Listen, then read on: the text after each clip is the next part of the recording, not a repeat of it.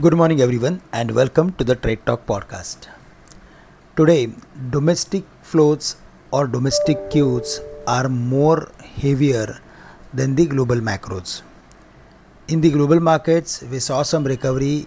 In the US markets as well as Asian markets are neutral to positive. The 10-year bond yield fell to the levels of 4.43 and dollar index is at 104.5.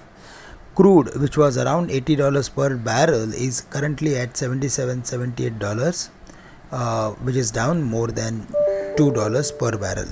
So, which is positive. But if we go through with the domestic cues, then today financial stocks may fall as RBI has increased buffers for some consumer loans in order to control surge in risky debt, which is like more than the expectations.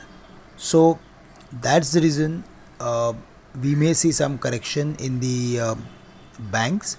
Possibly we can expect more fall or correction in NBFCs because now the risk weights on consumer credit will be raised by 25 percentage points to 125%. So broadly, we are of the view that today Bank Nifty is going to remain under pressure. Yesterday also in the second half, we saw good amount of selling in the market from the levels of 19,875 all the way the market closed at 19,765, and Bank Nifty was the major index which was under a lot of selling pressure.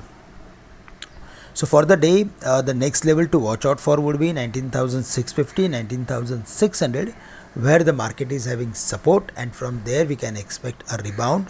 So the strategy should be to buy Nifty if we see the market is dropping to 19,650, 600 levels with a stop loss at 19,500.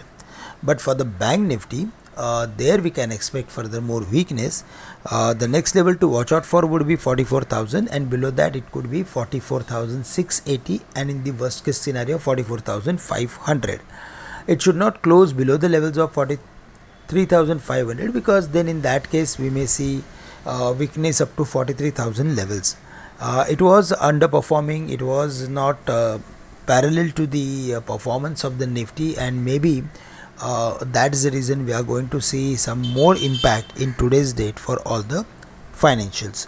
Apart from that, Nifty IT as well as mid-cap IT did well. Metal stocks were under a lot of action, and there we are expecting continuation of the momentum.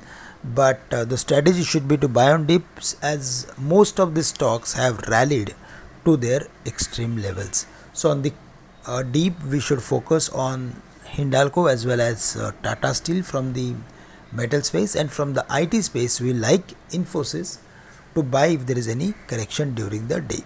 That's all from my side. With this, I'm ending today's morning call. Thank you very much for listening me. Have a great day to all of you.